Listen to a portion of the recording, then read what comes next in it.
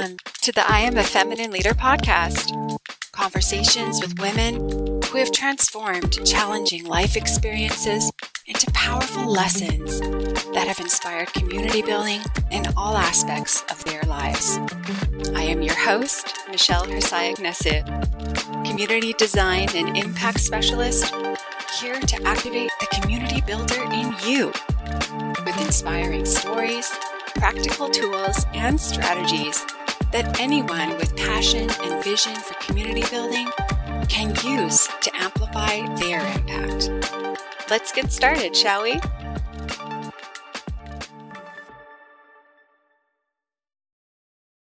Welcome back to the show, everybody. This week, I am joined by a beautiful human being that I had the pleasure to be introduced to from a mutual friend. Salimah Kassam is the executive director of Rise Calgary, which is a nonprofit that works towards ending scarcity in Calgary, Alberta, Canada. She is the recipient of a Queen Elizabeth II Diamond Jubilee Medal, and she is a globetrotter, an expat who has traveled all over the world supporting nonprofit organizations and communities. So thank you so much for being here, Salimah, and I would love for you to share with our listeners what community means to you. Thank you for having me. And it's been a pleasure getting to know you and to getting to know the podcast. Had a great listen and learned a lot from a lot of the speakers. So happy to be here. Community to me means trust. And I think that for me, that's what I've been thinking about a lot over the last little while through the pandemic. It's really just about where trust is and how trust can shape where we're going and how fragile trust really is. Between ourselves, perhaps even within ourselves. And then, of course, in the way that we interact with the rest of the world and the way that we interact with community, with our families, with our friends. For me, a lot of it comes down to trust. I did really resonate with one of your other podcast speakers about how, community is love. And I thought that was so perfect in a lot of ways.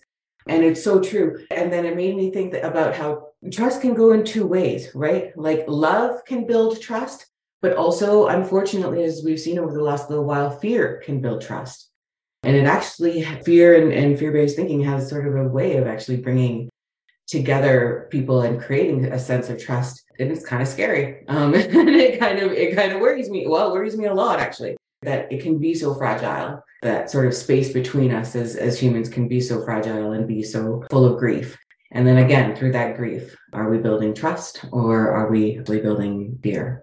Wow, that is really powerful, Salimah. That's the first time that I've heard community described in that way.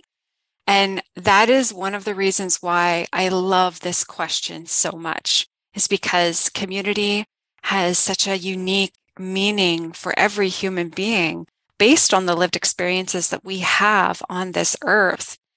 The episode that Salimah is referring to is Raquel Wilson.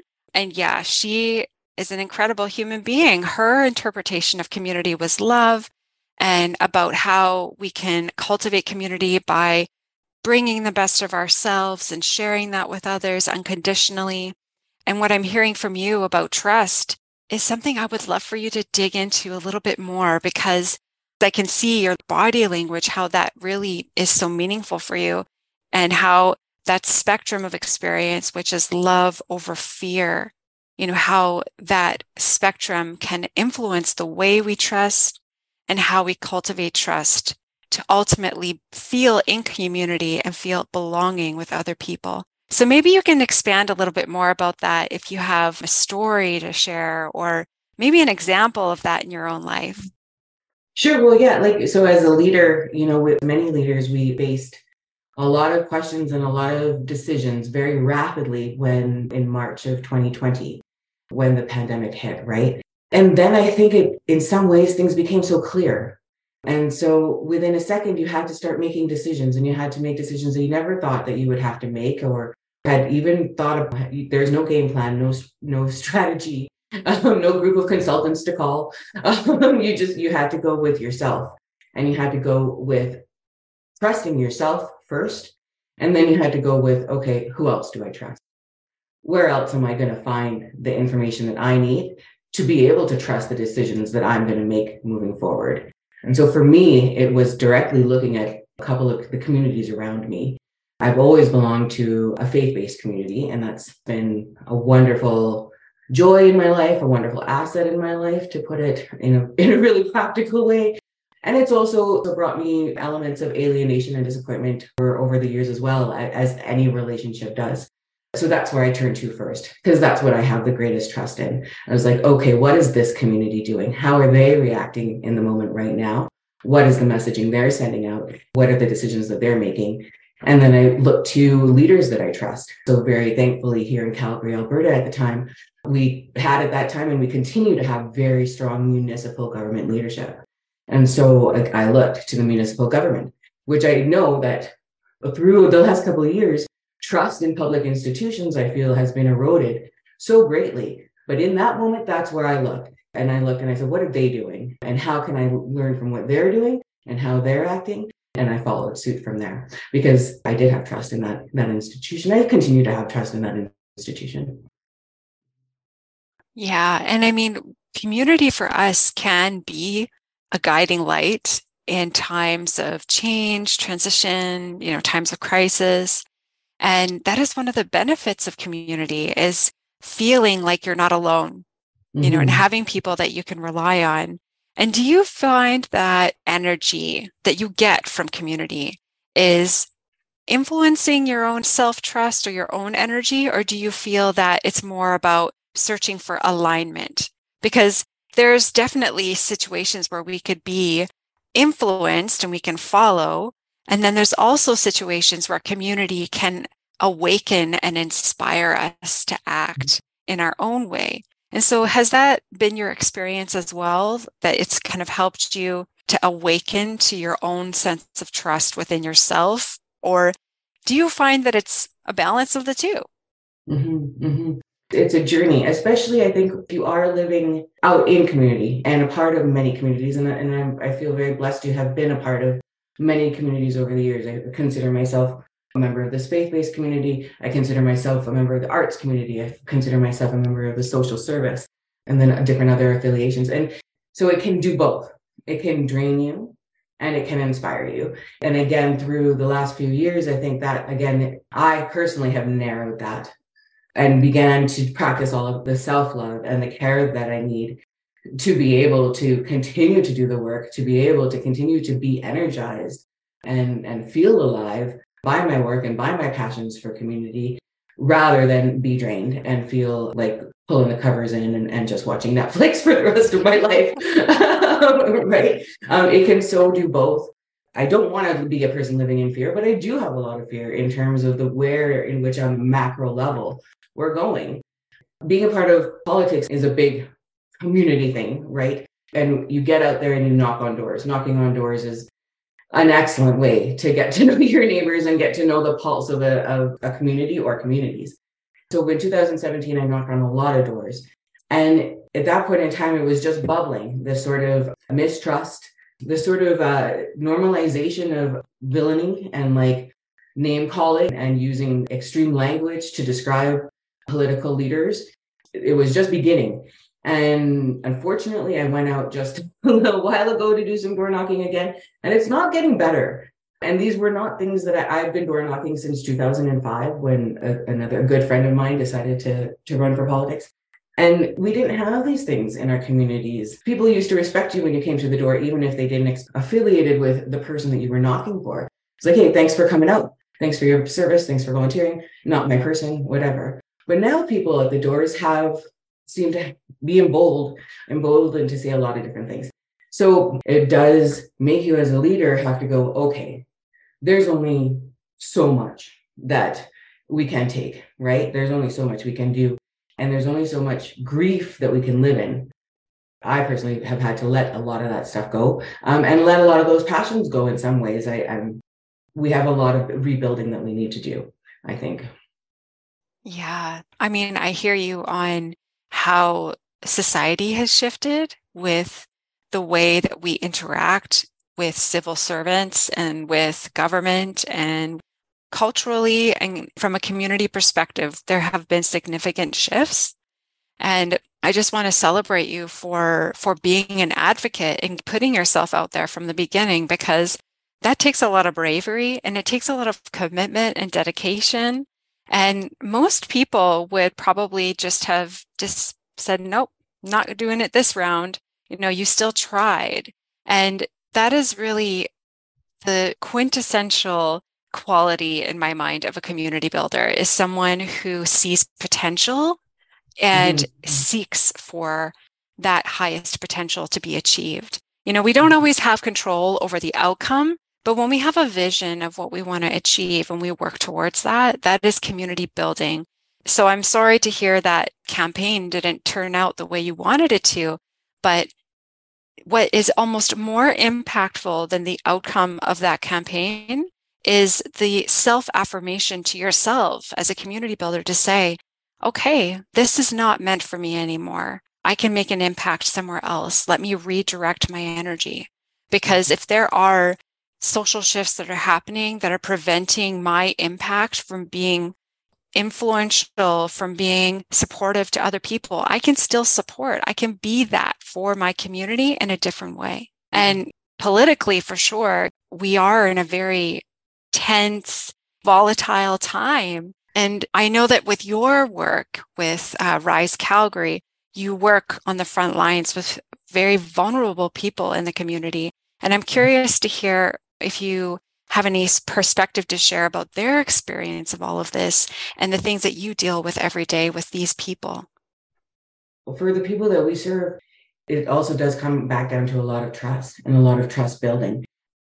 And we're very grateful, at Rise Calgary for the trust that community has given us over the years.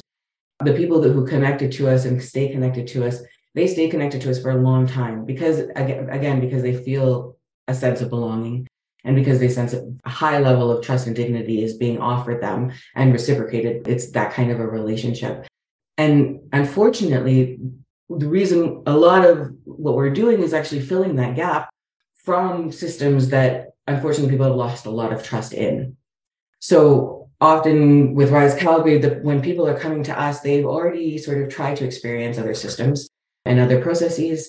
And sometimes they've had success and sometimes they haven't. And often trust has been eroded between themselves and those systems and institutions, whether they're shelter systems or income support systems or what have you. And so they're coming to us and we're in this unique position of being a bit small, a bit nimble, having some really lovely dedicated funders who support us in being nimble and flexible and being able to meet people's needs in the immediate term.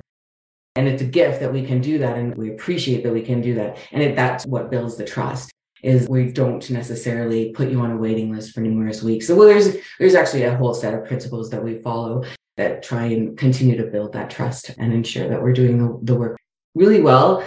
And hopefully it resonates outwards and our centers do become places where people can feel a little bit more a sense of safety, sense of security, sense of self, and then bring that back out into the world and grow that in their communities. Often they do come back to us at Rise Calgary and say, hey, I have an idea for how we can build that and grow that and where we can support that, we do. That's the role that we play and that's what we do.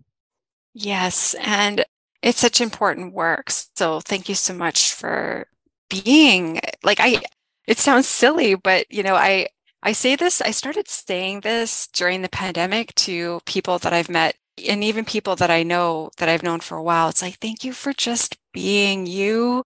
Thank you for existing. Thank you for never giving up because there's so many things in life that we put pressure on ourselves to do, or we feel like we should do, but we're not meant to be all things and do all things. And so when I recognize the talents and the passions of other people and I say, wow, like that's something that would be very difficult for me, something that I don't know if I could do. Thank goodness you are there, that you're feeling that. It's really meaningful. And I know so many listeners will feel the same because in my family, we've been fortunate to not have been deeply affected by the pandemic. For the most part, a lot of my family members maintained their jobs, but we have other people in our lives that we knew really struggled.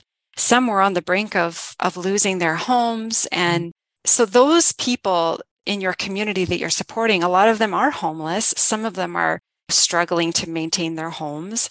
And this is a very real reality. Like we think that homelessness or displaced people or the various terms that we have to describe a person's circumstance, it doesn't define who they are. And that is the stigma that we're facing every day when we are in our communities witnessing these things happening. There's a stigma there. And so I would love for you to share with the listeners how your organization and how you personally, as an advocate for these people, fight against that stigma and help to foster a stronger sense of community amongst these people in your community. Mm-hmm. Yeah, Calgary is a really kind of fun city.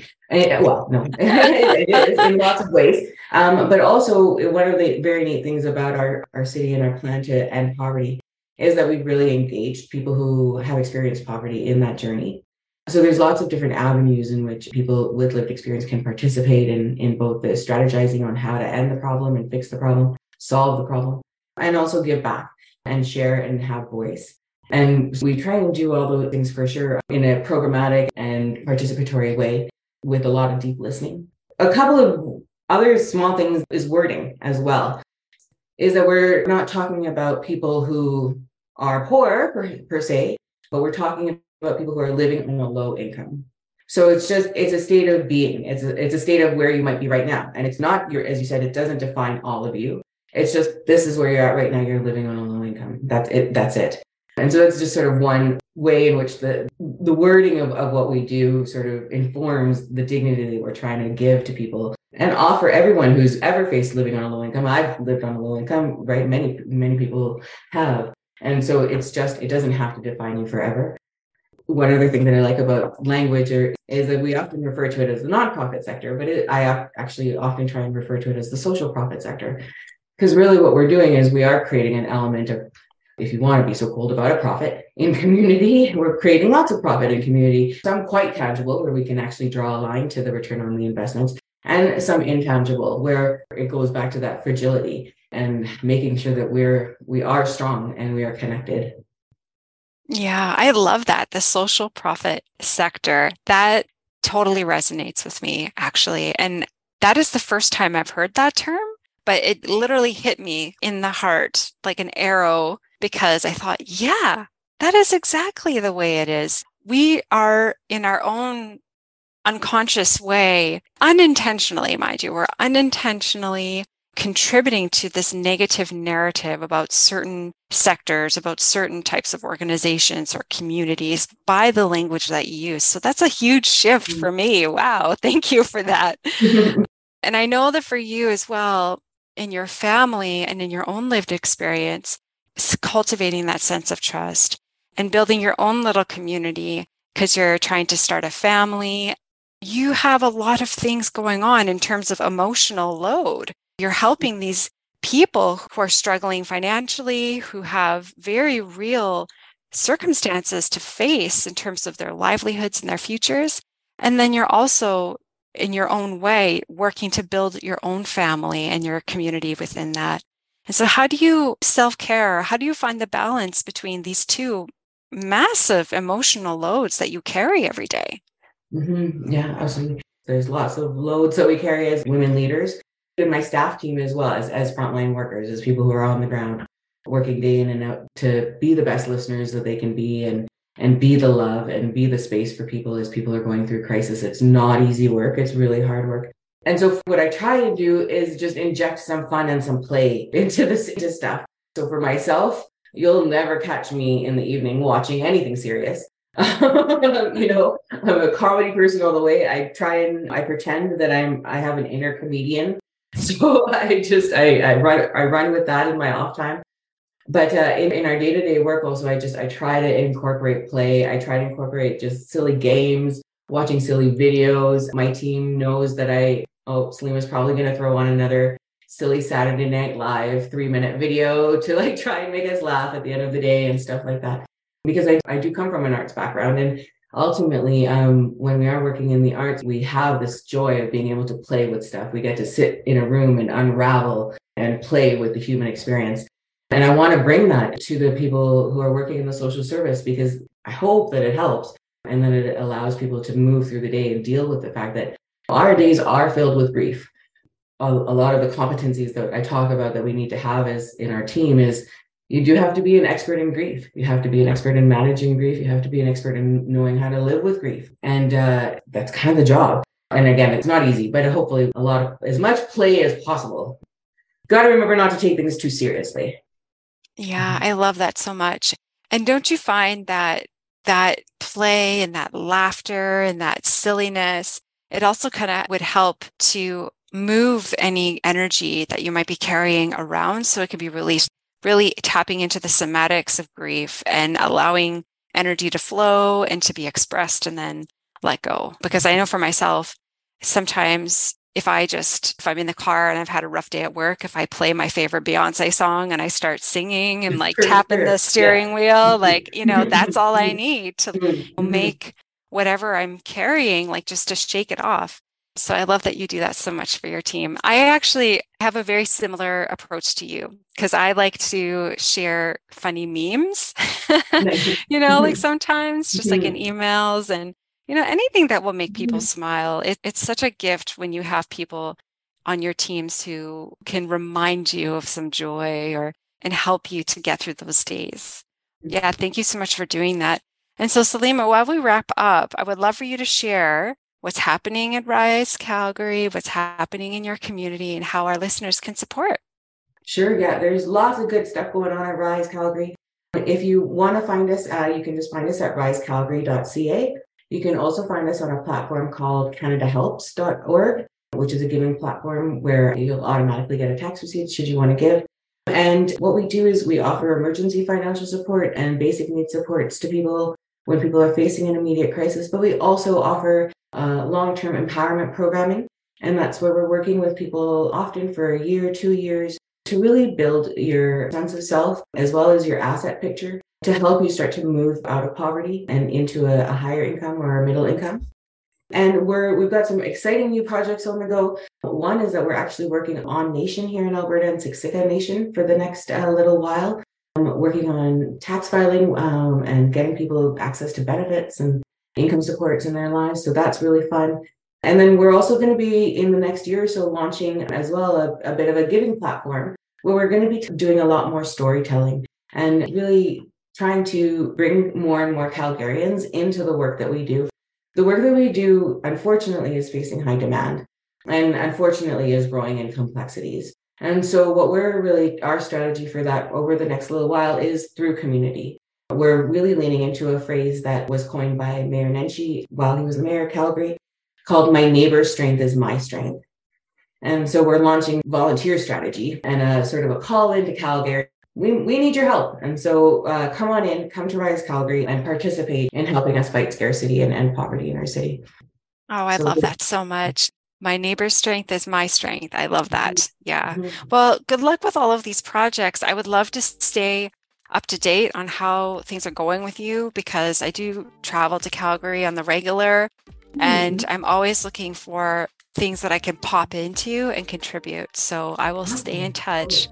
And for anyone listening, if you're in the Calgary area, I really encourage you to reach out to Salimah, check out Rise Calgary, and to make your voice and your presence seen and heard. Meet new people, and also to have that purpose-driven action in your day that for so many of us, we've experienced some form of isolation during this pandemic. Give yourself the gift of community by supporting someone less fortunate, by putting yourself out there in a new way. That is the beauty of community, I think, is how we can just express ourselves in such unique ways just by being open to experience. So thank you so much, Salimah, for being here. And tune in next week for another incredible community building story.